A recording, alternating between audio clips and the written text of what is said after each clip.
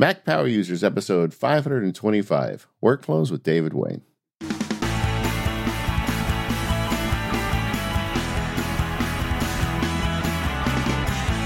Hello, everyone. This is David Sparks, joined by your pal and mine, Mr. Stephen Hackett. How you doing, Stephen?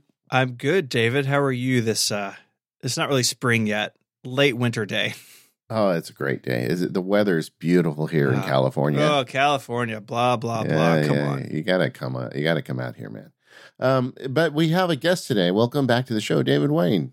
I'm in California, too. Oh, two Davids, both in California. This is very overwhelming for me. But David is a New Yorker, right? Has California grown on you yet, or are you still missing New York? I wish I could say I'm still getting used to California. I've lived now here in Los Angeles for about 7 years, or almost 8 years. But I like it. I like the weather. Yeah, there you go. There you go. Well, gang, if you don't remember David Wayne, he's been on the show several times in the past. He's world famous producer, director, writer. He's done a lot of shows. I first discovered David when I was a Jungle Cruise skipper, and I would sit in the cast activities office at Disneyland and wait for my girlfriend to get off shift in the middle of the night, and I'd watch The State. And that's my roots with David. But he's done a lot more. Our audience was mostly Jungle Cruise skippers. Yeah. Well, hey, it was very targeted, but very well done. That's all I can say. A lot of folks know Wet Hot American Summer. It was a movie, and then it was a Netflix series. Wanderlust, which was, was that the last motion picture you did? No, there was, They Came Together, came after Wanderlust. And then there was another one called A Futile and Stupid Gesture, which was a biopic about the guy who founded National Lampoon. That was on Netflix. And then you've also currently got on Netflix Medical Police, which I love. I love that show so much. Thank you. Yeah, it's a kind of a extension on Children's Hospital. Yeah, we had another show, Children's Hospital, that was on Adult Swim for 7 years. And then this is another iteration of the show, but it's a action-adventure, Mission Impossible, James Bond kind of genre. And it's one ongoing story for a whole 10-episode season. Yeah. Imagine like 24, but way funnier with doctors and guns. And way dumber. Even dumber. Yeah. Well, I promise we're going to talk about technology today, but there's one thing I have to say. Okay, so in Children's Hospital, the joke of the show was always that the hospital was in Brazil, and and I think Rob told me at one point he got enough money from the network to go down there and shoot one scene in Brazil or something. Yeah, it was always a one-off throwaway joke that we kept very consistent and loyal to for the entire run of the show. That the hospital, which is clearly a bunch of Americans in an American children's hospital, but we just said it's in Brazil randomly. And then one season, we had two doctors going out for a snack and walking around outside, and we shot that 1-minute segment actually in Brazil. I love that. And then so now Medical Police kind of grows out of Children's Hospital. You have to see it. I don't want to spoil it for you, but but it feels to me like you guys got that Netflix money. You did some serious Brazil shots this year.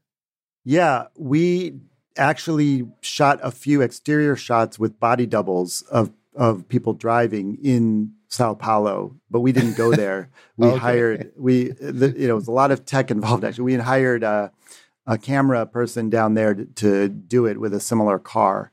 But we really, you say Netflix money. These days, Netflix money can mean a lot of different things. And our budget for this was actually not a huge budget, but we pulled every trick in the book to make it look like 15 different countries, even though we were only in LA, and actually a quarter of our shoot we did in Croatia. It's amazing. And gang, well, so I'll make the pitch for the Mac Power Users. David is a fellow Mac geek, and he made something very funny. If you have Netflix, watch Medical Police. But what we want to talk about today is all the technology involved and how you're using your Apple tech and how things have evolved. The very first appearance you did on our show was you went through one. I don't remember which movie or show you went through at the time, but you went through kind of the production workflow and the Apple tech you were using. Yeah, and it's been so many years. I know a lot of it's changed. And I guess one thing we should start with is how has your gear changed in the meantime? Well, as far as hardware, not too much. I have a MacBook Pro, which I replace every couple of years. I guess I have the late 2000. I'm checking, but it's I have a 2018 MacBook Pro 13-inch, which I gotta say, it doesn't hold its charge at all. And as you know, you can't get Macs you can't replace the batteries anymore. Yeah. Or even repair them or anything. So I'm just screwed. And I went to the store and they're like, yeah, there's nothing we can do. And then I started looking for an external battery pack that works well with the MacBook Pro, and I couldn't find one. I actually bought 3 and struck out on each one. None of them really had the power to really charge this thing when you needed it to. Yeah, I think you could probably get one for MacBook Air, but the MacBook Pro has such a power draw. I'm not sure. Yeah, it's really unfortunate. So I just have to carry a cable around and be plugged in no matter what. And when I'm running around set or something, it can get very challenging. That's frustrating. Stephen, I know there's an app for the 15-inch MacBook that will turn off the video card, but I don't think there's a separate video card in the 13 inches there. No, there's not. It's all just the Intel graphics. So you're kind of limited as far as, bringing maybe the power consumption down to where a battery could charge it. But man, that's pretty crummy service on that store's part. I would hope that Apple would make that right for you. I mean, I got to say, as a Mac enthusiast for my entire life, I do feel like they have been slipping in various areas in the last several years, and it's disappointing. Well, this segment, I get complaint emails from listeners saying, why do you keep bagging on Apple? And all it is when we have guests on, we have a segment at the beginning to talk about what gear they have. And now it seems like everyone starts with, well, my keyboard is broken or my batteries. It's like everybody's got a complaint. It's not that we're trying to solicit problems with Apple, but it seems like a lot of people who use their Macs for important work are having trouble, and especially the laptops. I think it's hard to deny that their attention has gone towards iOS and those devices. It's just, there's no way around it. Have you looked at the new MacBook Air? It's pretty powerful. Maybe that would work for you, and I bet you could charge that off an external battery. I should take a look. I had started using a desktop. For a while, I was using 3 Macs. I have an iMac at home, and I had a desktop that I was using at work that wasn't mine. And then I had my laptop for when I was in between. Now I'm back to using my laptop everywhere with an external monitor. I mean, when I'm at work. And so I don't even remember what your question was, but yeah, I was just talking about the MacBook. I mean, you don't actually do the video production on your laptop though, right? I do some. I actually do. I do some editing, and I do, I do, but I do my main full-on editing on an Avid, which is part of a Mac desktop system at the office. When they update the keyboards in the smaller MacBooks, I'll email you. I'll let you know to go look. Thank you. We're all holding our breath. Don't do it before then. Yeah, don't do it before then. What was the name of that actor? The guy who was in that was in The Mandalorian. He was one of the directors, and he just won an Oscar, and he just went off on Apple and their keyboards. Oh yeah, Taika Waititi. Yeah, he's right. Yeah, I know, man. I don't know what to say. And they're still selling those keyboards. So how long is this going to go on? Yeah, it's tough. I mean, I try to use the external keyboard as much as I can because I don't love this keyboard. Yeah. All right. So gang, before you email me, this wasn't planned. Okay. It's all right. Take a deep breath. It's okay.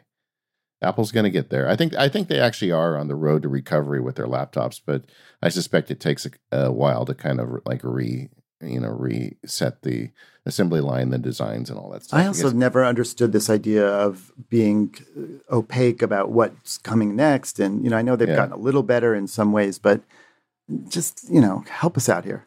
Yeah. If they would just say, hey, we have this new keyboard and the 16 inch is going to be in the 13 inch in the MacBook Air by the end of the year. I guess nobody would buy laptops. That's probably why they're doing it. But at the same time, they kind of created the situation. They kind of owe it to us. I also just think there's basic OS things that they could have fixed 15 years ago that I've been waiting for them, and they never, ever do. And they just keep adding features without fixing the basic features. An example to me is global hotkeys that conflict with each other. There's no way to just open up something that says, here's all of the ones that have been assigned by various apps or various services on your computer. And that seems like the most basic, easy thing that should happen. But they can't do it. You know, nobody's ever mentioned that, but that's a great idea. Yeah. I mean, it seems like the most, and there's no third-party app that does this either. And then another one is if you've travel around a lot and you have maybe 50 different Wi-Fi networks that are in your list, there's no way to search that list or easily organize it or take out the ones that don't matter anymore. It's just a mess. These are just examples. I love the Mac. No, I know. It's just, we all love. The reason we complain is because we love. Recently, I was at my sister's house and I had to write a legal brief on a Windows computer because I didn't have one and something came up and wow, man. It made me like my Mac again. Yeah. But have you gone any way down the iPad road at this point, or are you just all laptop? I love my iPad and I use it all the time at home, mostly for consuming. But I do use Procreate more and more, sometimes for work, where I'll use it to make an animatic or a visualization. But I feel like I've yet to be convinced that there's a real advantage in most use cases for using the iPad versus the Mac for anything work related. Well, I mean, you are definitely a power user. I think that I know people in my life who are not power users and they've made a transition to iPad with no problem whatsoever, but you're doing real serious work and, there are certain things that are it's just the bar is too high and sometimes it's not even possible to do some of that work on the iPad. But using the Apple Pencil, though, for certain kinds of annotating scripts and stuff is a very cool way to do it. And I have done a little bit more of that. And I love it for fun things. Like I do a lot of drawing using the Camera Lucida app where it kind of shows you where to draw. And it's really, really fun doing that. Yeah, I've always felt like I'm kind of team both. You don't have to be Mac or iPad. I mean, there's certain things that are just better on the iPad, but not everything is better. And if you're lucky enough to have both, then use the right one for the right circumstance. Yeah, but I find that sometimes the differences are so infuriating, or when something is clearly more figured out on the iPad but you need it on the Mac, that's where I get very frustrated. For example, I know you were talking, was last week or something, about all the family stuff. Yeah. And in my case, it's been the opposite of seamless. I find that the screen time limitations and stuff, the Mac, and when you make those changes on the Mac versus the iOS, first of all, the interface is completely different. The way it's set up is completely organized differently, and it's inconsistent, and it's just truly frustrating to try to use. And another example is if you want to talk about your subscriptions that you have signed up for on iTunes, it still opens up the music app to deal with all of your app subscriptions on the Mac. And you have to open this app just to check your account, which is absurd. Thank you. No worries. I like guests that have opinions, David. This is good. Yeah. This is an opinion show. Yeah, no, I think you're totally right. There's so many things where the Mac and iOS touch where it's like it's on unequal footing. I think screen time is a really good example where it's just like really kind of broken on the Mac. And not to say that it's perfect on iOS or the iPad, but like sometimes I go into that preference pane on my Mac and like it just doesn't load or there's no data. And it's like, well, I promise you I've been using my computer all day and it just hasn't done any data capture, and I restart and maybe it's there. And that sort of thing definitely is grading over time. If you're going to bring these platforms closer together, then the parts that overlap, I think you should respect the strengths of each platform, but the features should be the same, right? And they should work if they're well. touting to have the same feature. When I'm at work, I love to put my phone away so that I really am just focusing on what I'm doing at work. And then sometimes though I have to pull it out because there's something that I know doesn't really work the way it's supposed to on the Mac. And that's where I get frustrated. Which phone are you using? It's called iPhone. It's by Apple. I figured that. Which one? I have an iPhone 10. Yeah, okay. And it's fine. I have no major complaints. How has that phone held up over the last couple of years? I know a lot of people sort of in our circles upgrade, every year, every couple of years, but the vast majority of people don't actually do that. And so how's it been with an iPhone 10 now coming up on what it's like 2.5 year mark or something? I guess so. I really haven't, interestingly, that one, no complaints. I use it every day, all day, and I haven't felt any yearning. I'm sure I, of course, will upgrade at some point, but usually I upgrade the phone when I'm sick of the old one, and this one I'm not really sick of, and nothing's gone horribly wrong with it. So, not an interesting answer, but that's the truth. You're going to get such a nice camera upgrade when you do. I mean, because you've waited a few years. Yeah. I just this weekend we were looking at comparing my 11 to my daughter's 10 in photos. We got a new puppy, so nice. Taking a lot of pictures. But but it's just amazing to me how much better the new camera is in low light. So when next September, whenever you get the next one, that's the benefit of waiting, is you get to see the difference. I do like how the camera and the microphone in the iPhone is better than most cameras and microphones in existence 10 years ago. And I use one of the things I do in production is if there's a line of dialogue that needs to be changed when you're editing, is I just record it on the iPhone, or I ask an actor who's in Chicago to record it on their iPhone. They email it in, we stick it right in the sound mix. It all happens so seamlessly. It's great. Wow. That's something, man. By the way, and you'll see in feature films all the time, extra lines that are you're supposed to do ADR recording in a sound booth with the whole thing. But so many of those lines actually come from actors just doing it on their iPhone from their trailer on the next movie. Wow. And I have a great app called RecUp where you say a line and then it, without doing anything, it immediately uploads to a certain folder in Dropbox. And if I share that folder with my sound mixer, I can just say, here's a line, da, da, da, da, da, and then that, not even push a button, and then he's got it already in his mix. Hey, you see there's not really a huge market for third-party microphone add-ons on the iPhone, and I think that's why, because it's just so good as it is. Nobody really needs to plug a microphone into it. Yeah. That's impressive, though. I didn't know that. Do you guys do any kind of post-processing? I mean, what if they record it in a noisy room? Or there's always everything goes into a sound mix, and so any talented sound mixer can take different audio that's recorded in different ways and try to match it and make it sound the same. But usually, when there's in a scene where there's other sounds and there's background sounds and perhaps music, it becomes more forgiving. Sure. All right. Well, I want to talk about Medical Police, but let's hear from a sponsor. This episode of Mac Power Users is brought to you by Boll and Branch, the folks who make the softest organic sheets and luxury bedding. My wife and I received a set of queen-size Boll and Branch sheets for our bed, and they're incredible. The unboxing experience was top-notch. Came in this beautiful box that you untied, really nice presentation. And these are the best sheets we've ever had by far. They simply feel incredible. Boll and Branch products are made with uncompromised quality, and attention to detail is built into every step. They're meticulously crafted from pure 100% organic cotton. They're such high quality because of that organic cotton. It's long staple cotton, which means Boll and Branch sheets will get softer over time. They're honestly so soft that they're the only bedding loved by 3 U.S. presidents. And if you didn't already know, Boll and Branch are really awesome when it comes to ethical manufacturing. All of their factories prioritize workers' empowerment and sustainable incomes. 100% of the packaging used is made from recycled paper, and they're the first manufacturer of linens to be fair trade certified. You really need to give these a try. Shipping is always free, and you can try them out for 30 nights without any risk.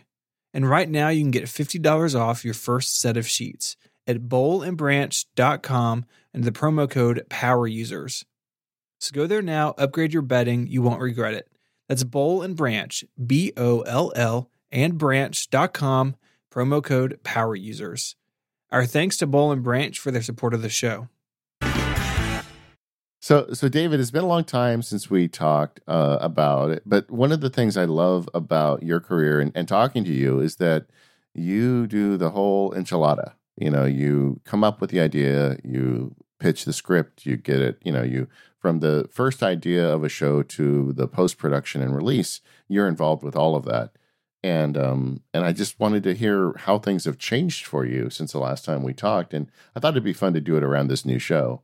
Sure. Well, every time I embark on a new project, this one I did with 3 other partners, Rob Corddry and John Stern and Krister Johnson, and we are always saying, let's not just do things the way we always do them. Let's think about how we can make things better and what's been invented that can improve the workflow in any way we can. And we did it this time too. But there's certain things that have evolved for us that we've stuck to. But like, for example, when we're doing script writing process, we still have to do this round trip thing where we write in Final Draft and then we output that to an RTF and then we upload the RTF to Google Docs. And that's how we can all make suggestions and comments on the drafts as a group. And that works well, except for that we have to keep doing those round trips. And then somebody has to go back and transcribe all of the changes back to the original script. It's truly another area of friction for me that I feel like is technically not necessary, but no one's invented the right workflow to make it work. Yeah, it seems like Final Draft still is a bottleneck, isn't it? Well, Final Draft, yes. True. Yes. If I'm working on my own, there's certain things that I feel like if I was completely in charge and everyone did it exactly the way I would want to do it, it would be better. Because there is that other screenwriting format, Fountain, which is platform independent and based on plain text. And if it was up to me, we would do everything in Fountain. But the problem is there's still no Google Doc version of a way to present Fountain so it looks like a screenplay, which should be the easiest add-on in the world. Yeah. But somehow no one's done it. And there is this company called Writer Duet that does something like that, but they're still also not quite ready for prime time yet, I don't think. I mean, when we first started talking, Google Docs was a unique snowflake. I mean, it was really the only document app on the internet that you could have 2 people simultaneously editing in. But now there's Quip and a bunch of other competitors. I feel like the technology's been democratized more. So it seems like this is a solution that should be there for you guys. I mean, that's a big enough industry.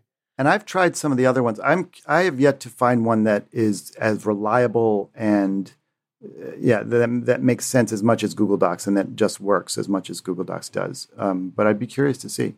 Yeah, Rob was telling me at one point you guys would have even like a system where you'd have different colors for each writer so you could see who was making the changes. It depends on how you do it, because if it's a script, now nobody writes in the doc once the script is up there. Everyone just uses Google Comments or Google Suggestion mode, which is great because it automatically puts a date and identifies the contributor without anybody having to do anything. But depending on what the notes doc is, we're always changing it depending on the context. It's sometimes easier to assign yourself a color to write in the doc. That's how we do sound notes, for example. But also, that's another area where I wish Google Docs, the only way to do that quickly is to assign different headings for each person. But then you run out of room because there's only 6 headings allowed. I just wish they would allow you to customize more when you want to in any app, I always just scratch my head about apps like Final Draft where they own the industry. There's a couple like that in the legal field too. And one of them I'm thinking about right now, if you look at it, it looks like a Windows 95 app. It's just like they refuse to evolve. Yeah. I've been in touch with Final Draft over the years trying to get them to make certain changes. And they have done some things, but it's so slow and so little. And I agree with you. I mean, the main app that we all use for editing, Avid, has many aspects that feel like 1995. Although they have just very recently released a new redesign, which I haven't checked out yet. I'm curious to see. Yeah, and it's like they own the industry, but they could lose it because everything is evolving. And someday somebody's going to do that, and they should be the ones to be doing it. I don't understand the logic of it, but I guess they're making money, and it's hard to justify making changes. And the other flip side is there's people out there that if you change the slightest thing, they lose their minds. Yeah, but they can always keep the option to run it the retro way if you want, I suppose. But more than that, it's like that should not be a reason to not evolve something. For those who may not be familiar, what's sort of the elevator pitch for Final Draft? What kind of tools does it give you that it brings to the table? Yeah, it's the app that you use on your Mac or now your iPad, I believe. You can write in screenplay format, which is a very specific format of indenting and sizes and everything seamlessly, where you don't have to keep formatting each line. It's designed for screenplays, so as you type along in a somewhat intuitive, logical way, it auto completes character names and so on, and has various other bells and whistles.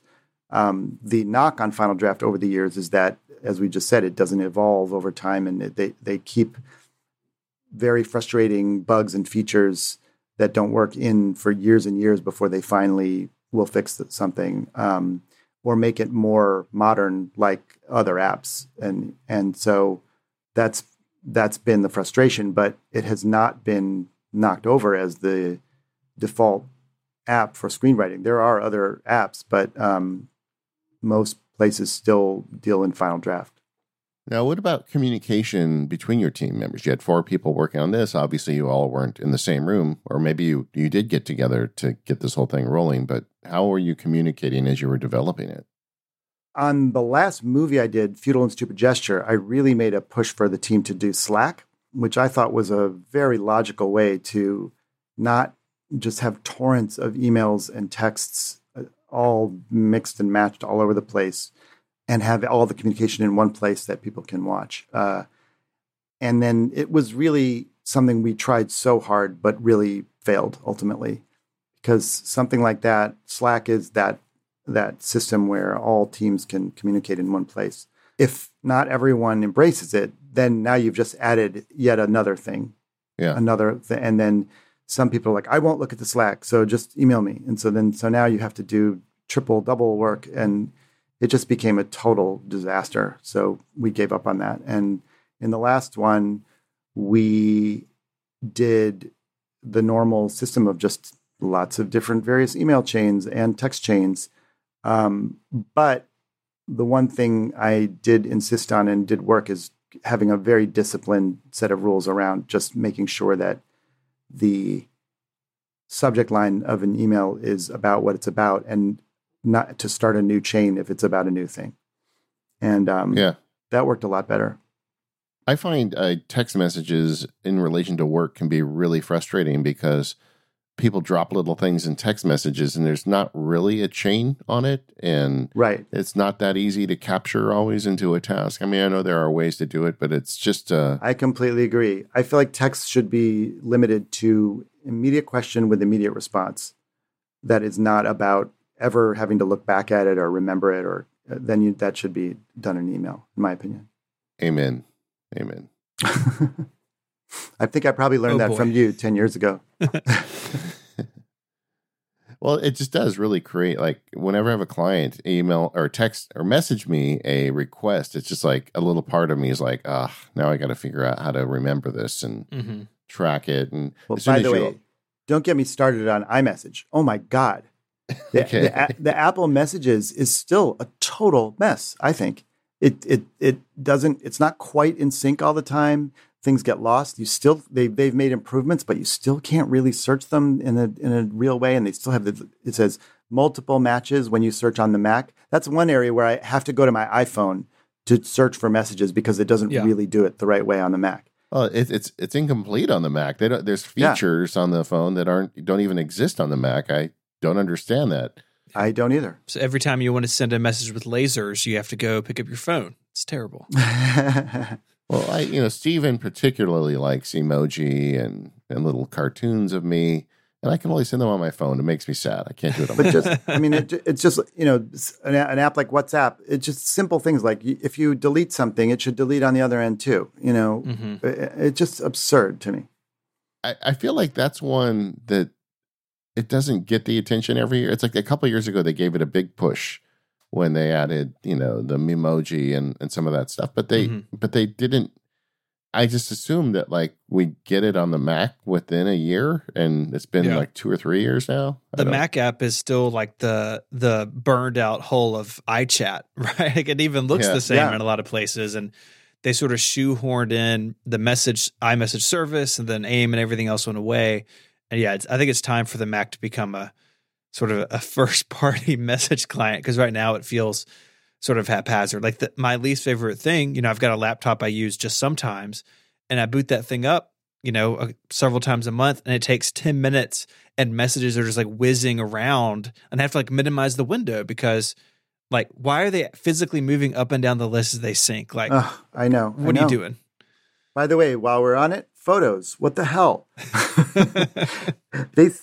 For me, it's still like, if I want to quickly find a photo, I go to my Google Photos kind of archive mirror, because opening the photo app on my laptop is always going to be a beach ball, always going to be some mess, some problem.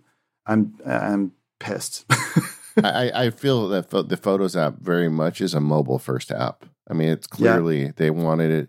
They wanted it to always be up to date on your iPad and your iPhone, and the Mac did not get the dream. However, the editing on photos on the Mac is pretty good, but the actual just catch up and show me current photos, you're right. Every time you load it, it's like you go get a cup of tea and wait for it to figure itself out.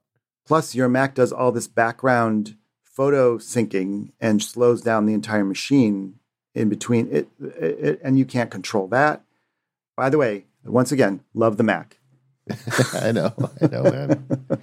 Well, it's just like you feel like I know. I feel I've always been a fan of Apple products. They bring me joy. I'm able to create great stuff with them, but then you see like little rookie mistakes, and then the problem now is, for the longest time it was a startup company, like they were like the underdog, and you said, okay, well, I can forgive that. They're trying to just stay afloat. But now they've got like more money in the bank than many countries do. So I feel Precisely. like, come on, just and the people, I've talked to people at Apple about this, and they say, Dave, you talk about in your podcast like I can just go dial up 100 programmers. It just doesn't work that way, And I understand that you can't throw another 100 developers at an app and it gets better automatically. But there's a me, I think if each one of these problems that we've identified, I think you get one person or one small team that's actually paying attention to that and wants to make the change. I say that having no clue how software engineering works, but I'll just say it anyway. So to rewind a little bit, back to the pre-production stuff, you mentioned Google Docs and Final Draft and sort of the manual work that you have to do to bring things back and forth. Do you have any processes in place to make sure that errors don't get introduced in that system, that it feels like it's ripe for mistakes? Well, actually, to me, Google Docs is one of the best error prevention systems we have, because like right now I'm doing post-production on something else, and it's so, I like that there's a doc that everyone has access to. It's as opposed to, oh, I was looking at the wrong Word doc that someone emailed me last week. There's one doc, it's live, it's on the web, and it's the one central place where everything is noted. And as long as people embrace that, then it allows for the least number of things to fall through the cracks. Like right now I'm doing post-production, and there's a music team that's working somewhere else, and there's editors, and there's producers that are in New York, and it's all over the place. But anytime anyone needs to see where we are, they look at the one doc and it's live. And I think that's good. And the only place where things get screwed up is people are like, oh, I didn't look at the doc because I made my own separate list in my own thing. And that's where I'm like, no, do it our way. Yeah. But I feel like your industry could use a film, oriented version of Google Docs, that really gives you the tools you need. Or just an add-on to Google Docs. Yeah. Because, Google Docs has all these add-ons, but they're all pretty buggy and weird. I think I would love it if they enhanced that suite more.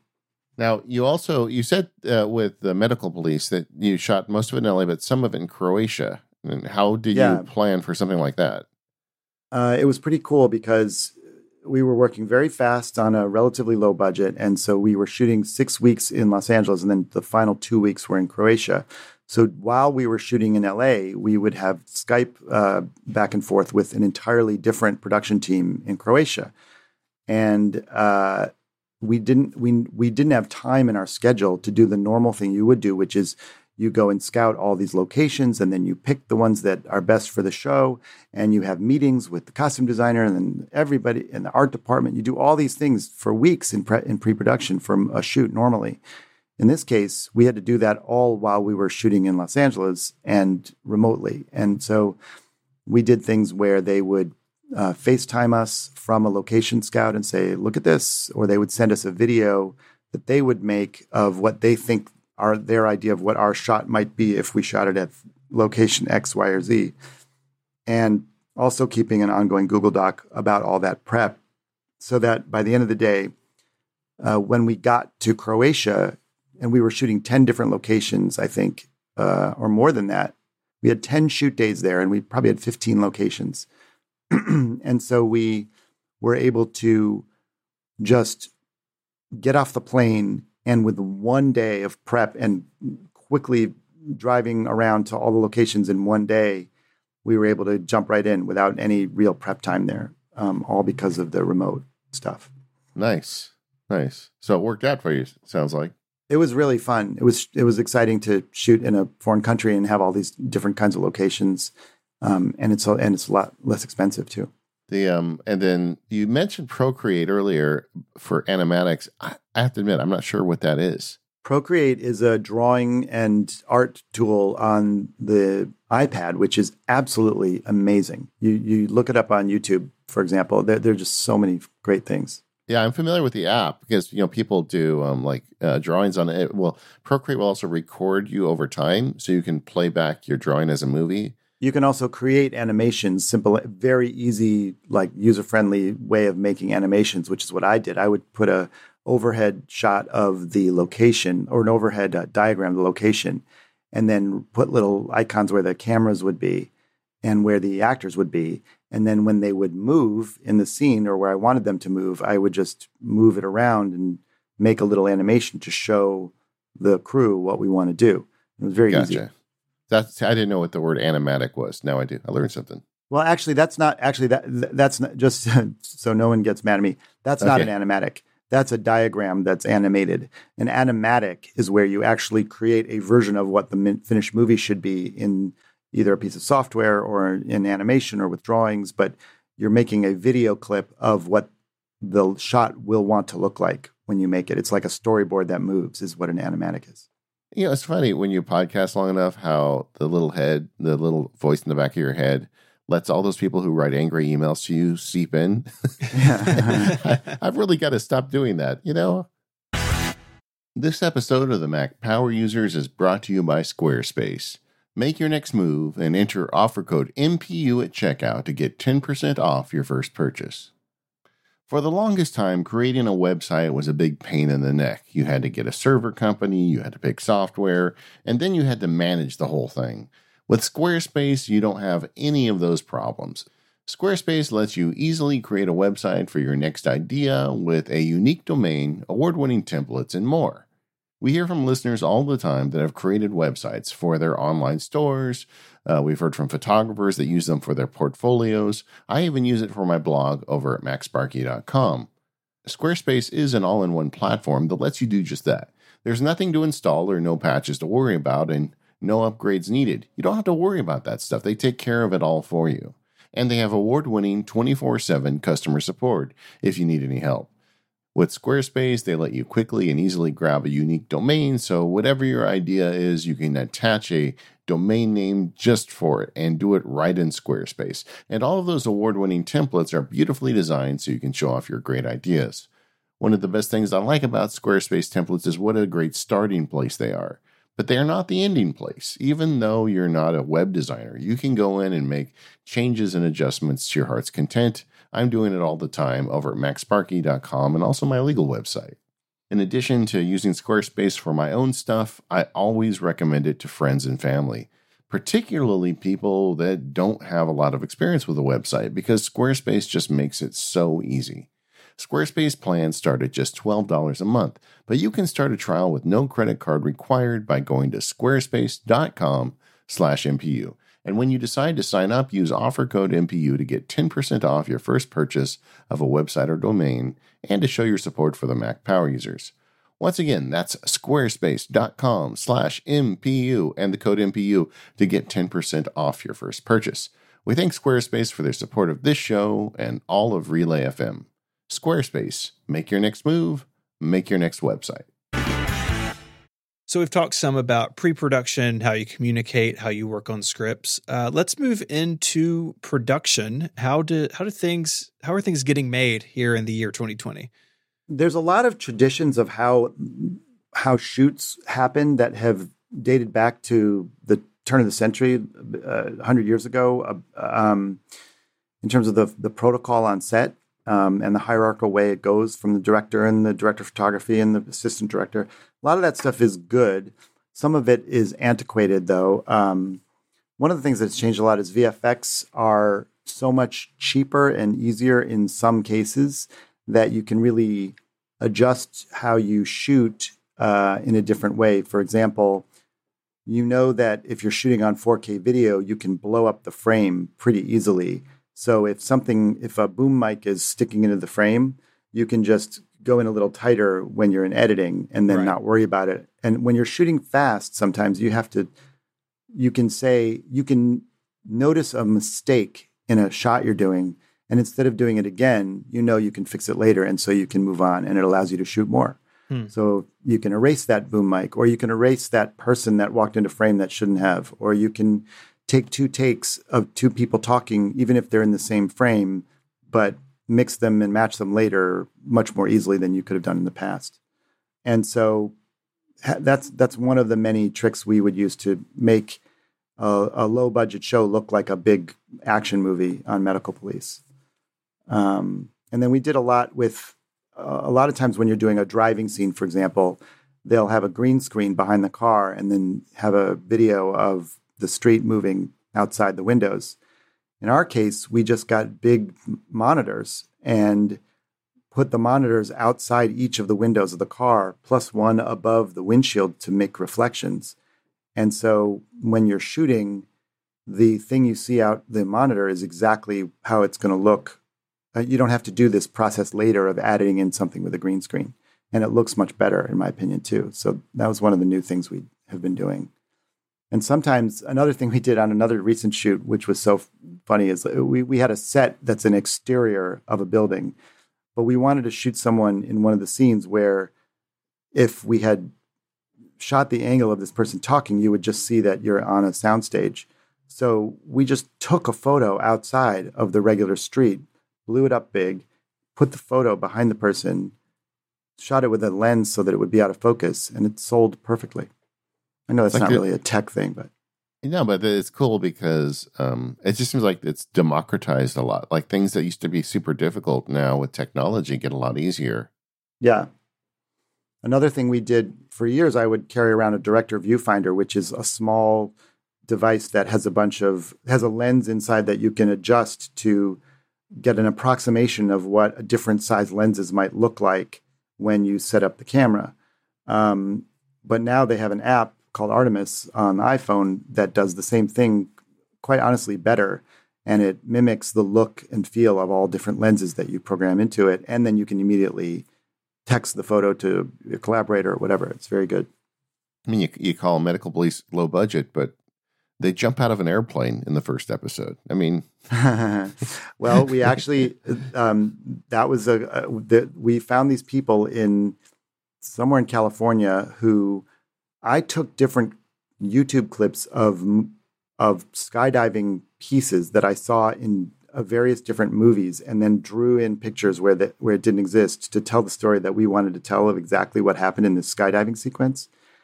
I sent that Google Doc to this company, these guys basically who skydive and wear GoPros and can shoot shots of themselves skydiving to fit into your piece. And then they did it. So that's how we just outsourced those shots. And then the close-ups of the actors, some of this is on my Instagram, I think. And the close-ups of the actors were shot with the TV screen behind, like I was saying before. Just screaming like, oh my God. And then when you put it all together with sound, and it really does sell. Yeah, and the landing is awesome. I don't want you to say anything more about it. I just want people to watch it. That was one of the most low tech practical effects ever. But so that's cool though that you're getting more out of that. You also talked about shot list aesthetics are changing for you. Well, I mean, so some directors, when you're shooting, have a list of their shots they're going to do, and some directors keep that to themselves, or they just keep it in their head. They don't write it down. I'm the opposite. I like to write big lists and make sure everyone sees it, so we all know what we're doing. And sometimes I'll spend quite a bit of time just adjusting the font or making the layout look really nice. And that's why the MacBook Pro's with you, probably. Yeah. And people are like, can we start shooting? I'm like, no, I just need to change the color of the heading of the time when we're going to lunch, and put a little icon of a fork and knife at lunchtime. I think it'll look cooler. That's where you get caught up in the fiddling. Yeah. But when I'm shooting, it's the only time I do put all my devices down, and I carry a clipboard or a folder with a paper printout of everything that I need, script and the information and shot list, because in the rhythm of an actual shoot day when so much is happening, I actually just want to see a piece of paper in front of me. Now, what's the go-to font these days when you're making this list? That's such a good question. It keeps changing. But I usually round back to classic Helvetica a lot, because ever since that documentary came out, it keeps becoming the default. But then I change it up. What's the name of that Avatar font that everybody uses that's so ugly? I hate it. Yeah, it's Papyrus. Papyrus. Yeah, Papyrus. No, I make sure. Sometimes when people send me a list, still to this day, people will be like, "Here's a list of actors, blah, blah, blah," and it's in Comic Sans. I'm like, oh no, I'm sorry, I won't read this. Yeah, there was an app. I forget which one it was. It was one of the powerful text editors where if you didn't pay for it, it just went to Comic Sans until you paid for it. Oh, that's really funny. I forget what app that was. That's a great in-app purchase. Uncomic Sans your work. I love that. There's a great SNL skit about Papyrus that I'll put in the show notes that always makes me laugh. I love that too. Yeah. But it's like, for whatever reason, where I live, everybody wants to use it in their strip mall store signs. Papyrus is it invades everywhere. I know. It's so gross. And they're making more Avatar movies, so people are going to like it more. Oh boy. I don't think so.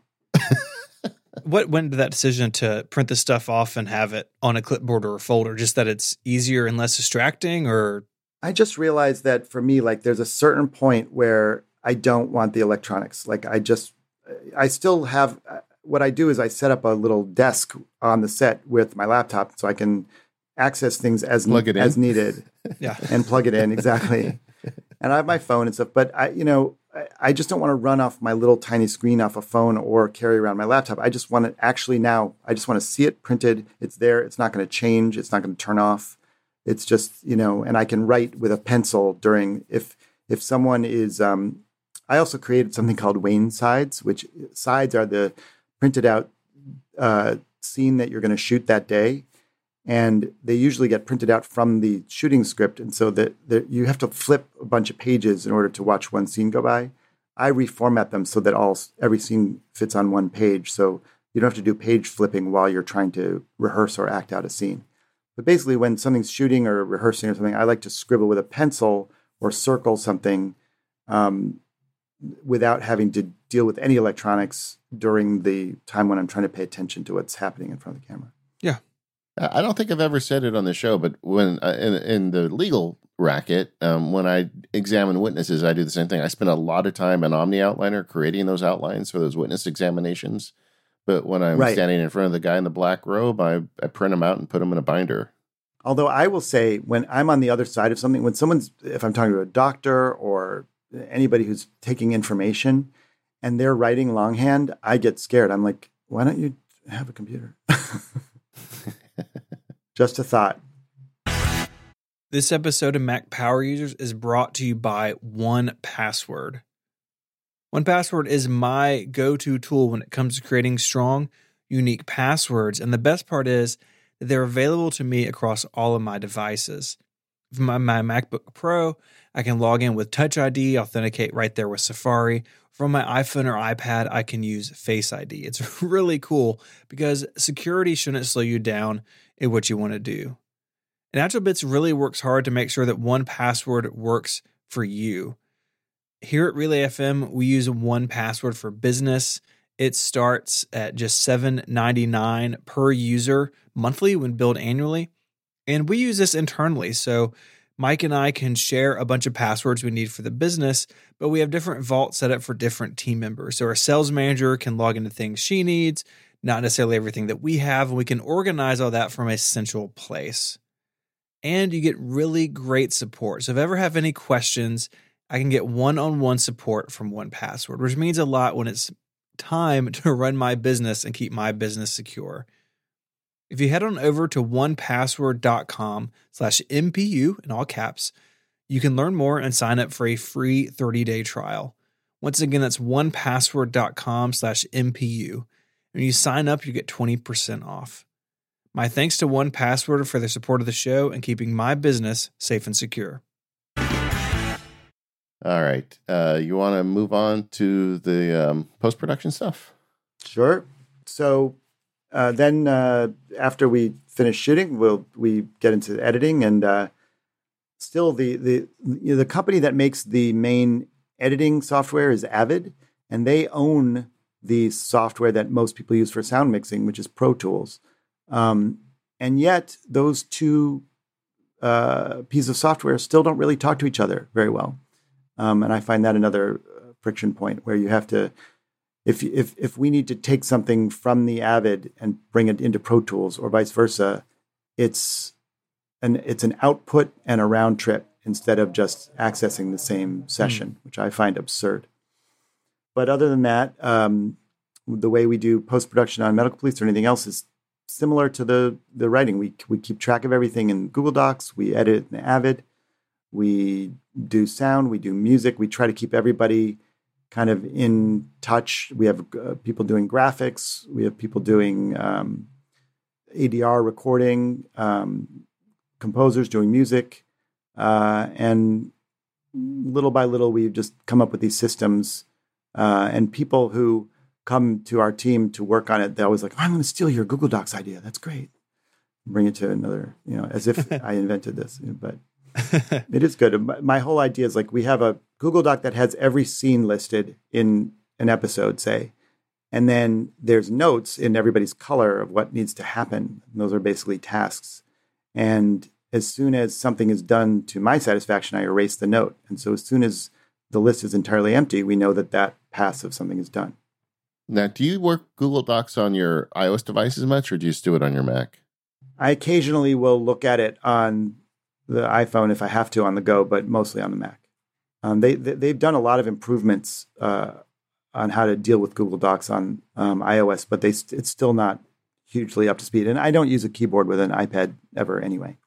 Yeah, I do feel like Google is kind of dropping the ball on the iPad with Google Docs. Because I use Google Docs a lot too, and there's a lot of friction when you try and use the iPad and Google. Yeah, I just think there's a lot of somersaulting people do to avoid using a laptop when you can just open up your laptop. It's about the same size as an iPad anyway. What hardware are y'all using to run Avid and Pro Tools on? Usually I'm actually sitting in an edit room right now, and there's a trash can here, and that's what a lot of places use. And we've all been waiting since 2013 for the Mac Pro to come out. Mm-hmm. And, we'll see who can afford one or whether that makes sense for most real life post-production facilities. But a lot of them run off these trash cans. Have you seen many of the new Mac Pros out in the wild yet? No, I have never seen one. I'm curious. Come by after I'm excited. Okay. Yeah, I know with Avid and a lot of those real high-end edit suites and I think a lot of people aren't aware of this, that you have to work with Avid. So Avid will go out and they will sort of bless, update to Mac OS or bless hardware and they say, okay, this version of Avid will run on this hardware. We approve that. Old versions won't. And you really have to stay lockstep with these big software companies. You can't necessarily run out and install Catalina on day one because Avid or some plugin or something you may rely on hasn't been verified to work. I know that keeps a lot of post-production work off the bleeding edge sometimes by quite a bit. And I find that super frustrating because I like to, whenever I sit down at any computer, I load in all of my crap that I've learned over Mac power users for the past 10 years. And when it's not an updated system because they can't because of Avid, I get very antsy and whiny. I will sometimes just upgrade the operating system, even though it's not approved by Avid, and just hope for the best. I'm always interested when I talk to folks that do high-end edits, though, about just data management. I mean, you've got musicians and other people working on these files probably all over the place. How is the data captured at the shoot, and how is it managed on the back end these days? That's an area that I don't know that much about firsthand, but nowadays when we shoot video instead of film, there's a person whose job only is to ingest the data and deal with it. Because there's so much data flying. We're shooting 4K video, 3 cameras sometimes at once. The amount of data is just so massive. And then when you bring it into post-production, we have a server so all the data is on a central server in a big closet down the hall, and then all the different edit rooms can access the server. Well, that doesn't sound crazy. I mean, it sounds a lot easier than I imagined, actually. Well, from my end, on the creative end, it's pretty seamless, yeah, unless it breaks down. But it's usually pretty good. Yeah, because you've had a career that's kind of spanned this technology jump. Yeah, well, I started editing on a Steenbeck where I would use a razor blade to clip the film, and then I would use a piece of tape to tie one shot to another and draw with a grease pencil a diagonal line when I wanted to have a dissolve. So it started there, and it's gotten better since then. Yeah. Is there anything that's got worse? Well, there's a lot to be said for editing the way I just said. Steven Spielberg did it for decades after Avid came out, because there's a lot to be said for thinking twice before you try something, or putting some thought into every move before you do it. And also the idea that you can say to an editor, like, try this and this in the scene, and then you go for a walk and you think about it while they do it, and then you come back and see it fresh. There's, everything has a pro and con, but I would say that overall it does get easier and better with each iteration. And also, I do think that the Final Cut 10 is a slightly different whole modality of how to edit, which I think there's a lot to be said for the way that program works versus the Avid, but it still has elements of it that to me aren't still ready for prime time. What are the hard parts for Final Cut with you? Well, one of them is that there's a thing called Script Tool on Avid where you can take the entire screenplay that you're working with, and then you go to the particular word or line in the script, and then up comes every iteration of that in your footage. And Nice. That's a crucial tool now to work quickly and efficiently. And I don't think there's an equivalent for Final Cut. What is what are the real rough spots for you now in terms of technology in your business? I mean, where is technology letting you down at this point?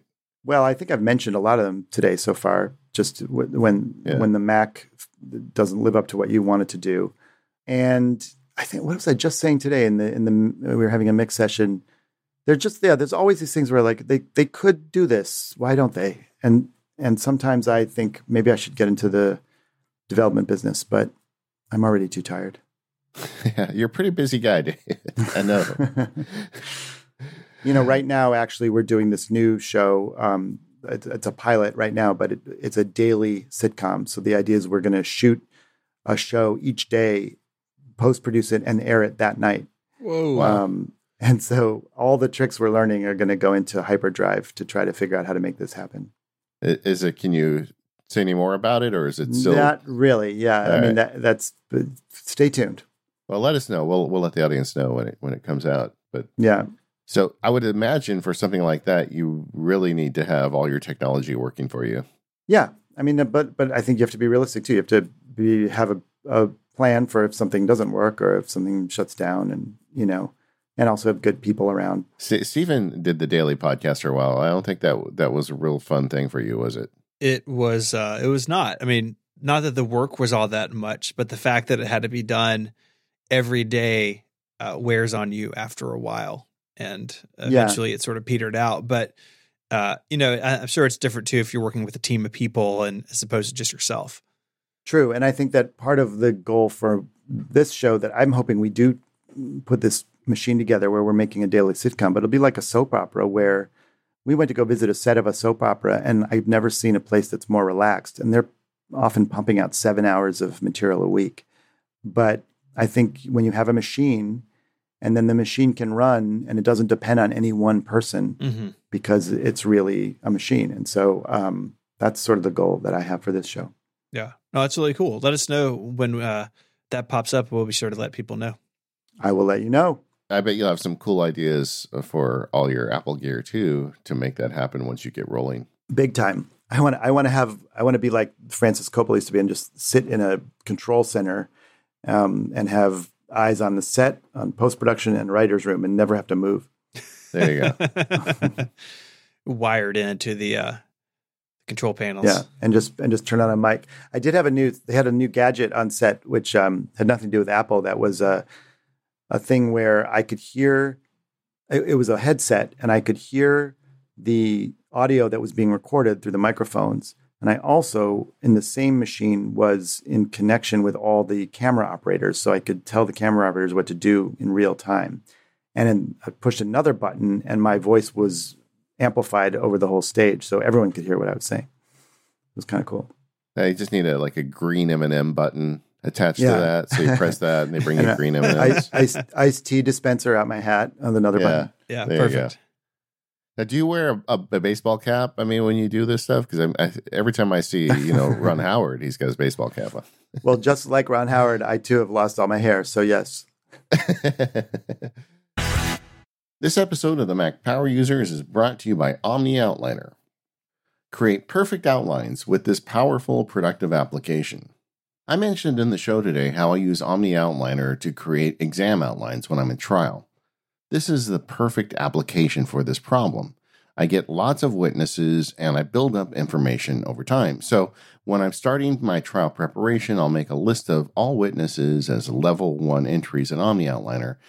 And then every time I learn something new about this person that I want to learn about, whether it's through deposition or trial testimony, I add it to this massive Omni outline that I spend sometimes years building. When it comes time for the examination, I've got this great outline already built, and then of course I can go in and make adjustments. Omni Outliner makes it so easy to move things around. One of the beautiful things about this is because all of the witnesses are on one Omni Outliner document. When I come up with an issue that involves multiple witnesses, I can address all of them at once. I have tried so many other tools to solve this problem, and none of them can do it like Omni Outliner. I know some other lawyers that have seen me doing this, and they bought Macs for the sole purpose of running Omni Outliner and copying my examination outline method. Now, maybe you're not going to trial next week, but you've got some other bit of information that you need to organize, and for that, Omni Outliner is the tool. Because it's made by the Omni Group, of course it is easy to use and powerful, but it also looks really good. With Omni Outliner, you can change styling so you can get that outline to look just the way you want it. But don't take my word for it. Head over to theomnigroup.com and download a free sample of Omni Outliner. You can check out the application and just see how great it is. And when you decide to purchase it, let them know you heard about it here on the Mac Power Users. We really appreciate that. Once again, thanks to Omni Outliner for sponsoring the Mac Power Users. David, you do such amazing work, and I love talking to you to hear how things are changing in your industry. Sometimes it sounds like it's not changing fast enough for you, but it seems like you find ways to make it work. But also, I'd like to just talk about you as a nerd and some of the apps and technologies that are bringing you delight these days. Well, I'll tell you, there's so much. You know what I've been using actually a lot lately is the musicnotes.com app on the iPad to play piano and stuff, because they can, you buy a piece of sheet music and they can slow it down, speed it up, change the key. I wish that I have a lot of notes for them on that one too. I feel like there should be a lot more control, but that's been a lot of fun. And also the Camera Lucida for drawing. But I also have been, as always, as we all do, keep rethinking my task management overall. Yeah. And one of the things you once said is, and I'm sure you've said this many times, the idea of like, no matter how well you manage your tasks, if you have too many, you can't do it. Yeah. And I keep trying to face that. There was a great quote I saw on Instagram last week that is, adulthood is saying things are going to slow down next week until you die. But I've got a new system that I've come back and forth, but always largely stuck with Things as my task manager. Yeah, they had a good update a couple of years ago. It's a good app. Yeah, they still move too slowly for my taste, but too long a story is why it's Things for me, but it's Things. Yeah. And then, though, I've been using Do, which I had tried years ago based on the recommend of Katie Floyd. But now the new version of Do, the newer version, I think is really great as an adjunct to Things because I don't think there's any task manager, and you tell me if OmniFocus does this, that no matter what just keeps bugging you until you deal with it. Nothing pesters you like Do does. There's nothing like it. And it's so great. Like to me, I absolutely need that for many, like the things that I really need to do that day. And it turns out there's quite a few of them, like, you got to take certain medication or like there's a lot of categories of things that I'm like I want it to not shut up until I do it. Yeah. And it does have a quick thing to say, no, just wait 2 hours and then tell me. Yeah. And I find that using that as sort of the daily bug me app in conjunction with Things as the larger task manager is something I'm still trying to figure out, but I'm enjoying doing that. And then the only other weird thing is I have one person who works with me as an assistant, and I want to have a collaborative list with her to give tasks and have her respond and deal with that. And I didn't find that Things or OmniFocus or Do or any other one worked that well until I found Todoist. And so I have that one list on Todoist, which works on the web and works on the phone and the Mac, and it works pretty well. I was going to make fun of you when I saw the 3 task managers in the outline.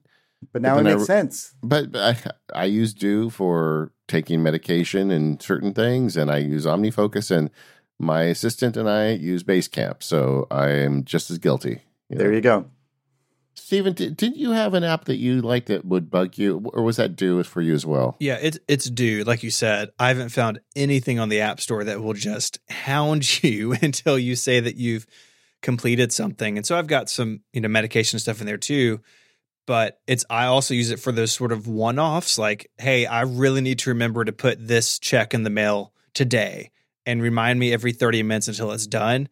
For that sort of like really critical stuff, I turn to Do, and it's that nagging is just fantastic.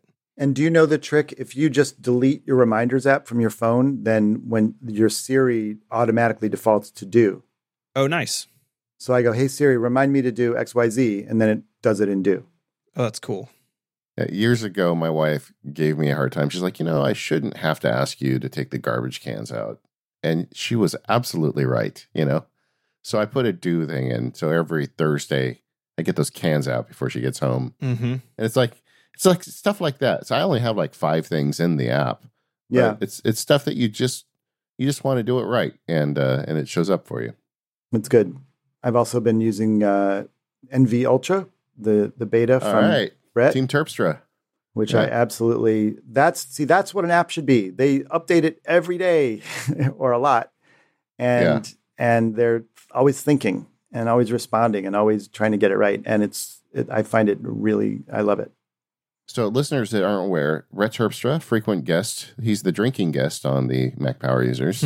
When he's been working on a new text editor, he had NV Alt for a long time. Yeah. He's got somebody he's working with now, so he's got they're working together to make it better, and it's NV Ultra. And I believe just anybody can get the beta now. If not, go to brettterpstra.com and hassle him, but don't tell him you came from here. I don't know. Tell him Steven sent you. Yeah. But he's really delivering the goods. That's going to be a for sale product at some point. If it's, I don't think it is yet. Yeah, But, I think it's still in beta, but it is this what we've been waiting for years from Brett, and it's exactly what I was hoping it would be. he's going to be so mad at me. I just wish they had. I wish he would now make it at iOS as well. Then we'd be in really great shape. Well, you know what? I think if everybody supports this app, I think, and he can afford to do that, he will. There you go. It's just a question of getting it out there. But you're right. It is really powerful. I've been using the beta too. I haven't said too much about it yet, but once it gets released, we will talk about it. Do you guys use Marco Polo? I don't even know what that is. I saw it in the list. I couldn't. So great. I'm unfamiliar with this app. Marco Polo is basically, it's like texting, but with video in a very simple interface. So it's on your iPhone, and you just press a button and record hello to your friend. And it's FaceTime, but without the real-time invasiveness of FaceTime. So I say, hey, friend, how's it going? How's your morning going? I'm doing this, that, and the other. And then whenever they want to, they can play it back and hear what I said. But if we happen to be on at exactly the same time, then they can watch it live while I'm doing it. And so it's in seamless back and forth. So you can actually have a back and forth conversation, but then pick it up without losing track later.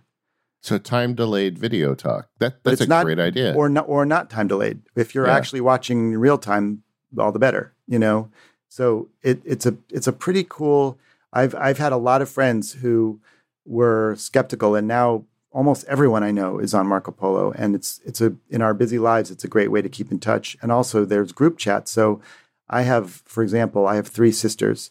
The 4 of us are more in touch than we've ever been because we have a 4 of us group Marco Polo. And every so often I'm just like, hey, here's what's going on with blah, blah, blah. And you're seeing the face and hearing the voice. And it's a really nice social communication tool, not really for work, but really nice just for keeping in touch with people. Well, also, text messages are just so one-dimensional. And exactly. I text my sisters all the time, but it does feel like it's missing something. Oh, it's so nice it really is. It's like having a group FaceTime, but in a world where you don't have time to really schedule that all the time.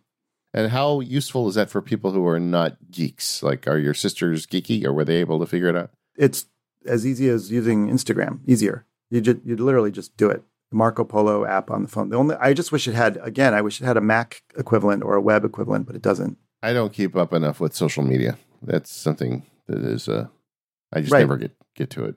Yeah, well, this Marco Polo has nothing to do with social media. It's just communication between friends. It's great. And one of the things I like about it doesn't have a social media. It seems like every app wants to also have a social media component to it or something, but in a profile. And this is more just, here's your list of who you want to talk to, and you talk to them.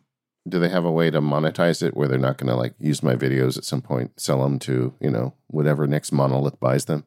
I don't know. Yeah. It's also slightly buggy. It's not the most elegant app, but it does what it's supposed to pretty well. Have you ever heard of this app, Steven?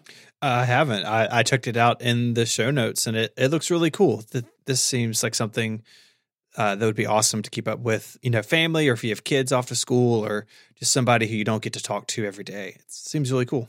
Maybe some of the listeners who try it out can let us know how your mileage is with the Marco Polo app by sending some feedback to Mac Power users. Yeah, that'd be great. Or you could go to the forums. That would be good too. There you go. David Wayne, thank you so much for coming on and catching up with us, and congratulations on all your success. I just love stumbling into your content. I don't watch that much TV, but I'm always so delighted. You're in addition to being a Mac nerd, a fellow Mac nerd like the rest of us, your sense of humor just tickles me. That's so nice. Thank you. Yeah, and I love everything you make, and I know a lot of our listeners do too. So everybody, go check out Medical Police, and whatever this next daily thing is, we'll let you know when it comes out, and keep fighting the fight for Apple and bringing your industry forward. I feel we're all a team. We're all in this together. We're gonna do it. The guy. Power users unite. One of these days, you're gonna get mad, and you're gonna form a software company, and it's gonna change the industry. I just feel like that's in your future. You just don't know it yet. Ugh, I'm so tired, but okay. Well, it's like you could be a guy in the room. You don't have to be the one writing the code. You just got to get the right people working for you. There you go. Thank you so much for having me. I love checking in periodically. All right. So we are the Mac Power Users. You can find us over at relay.fm/MPU. Dave, anybody, where should people look for you? David Wayne, WAIN, on Instagram, Twitter, davidwayne.com. All right. Thanks to our sponsors, Boll & Branch, Squarespace, 1Password, and Omni. And we'll see you all next week.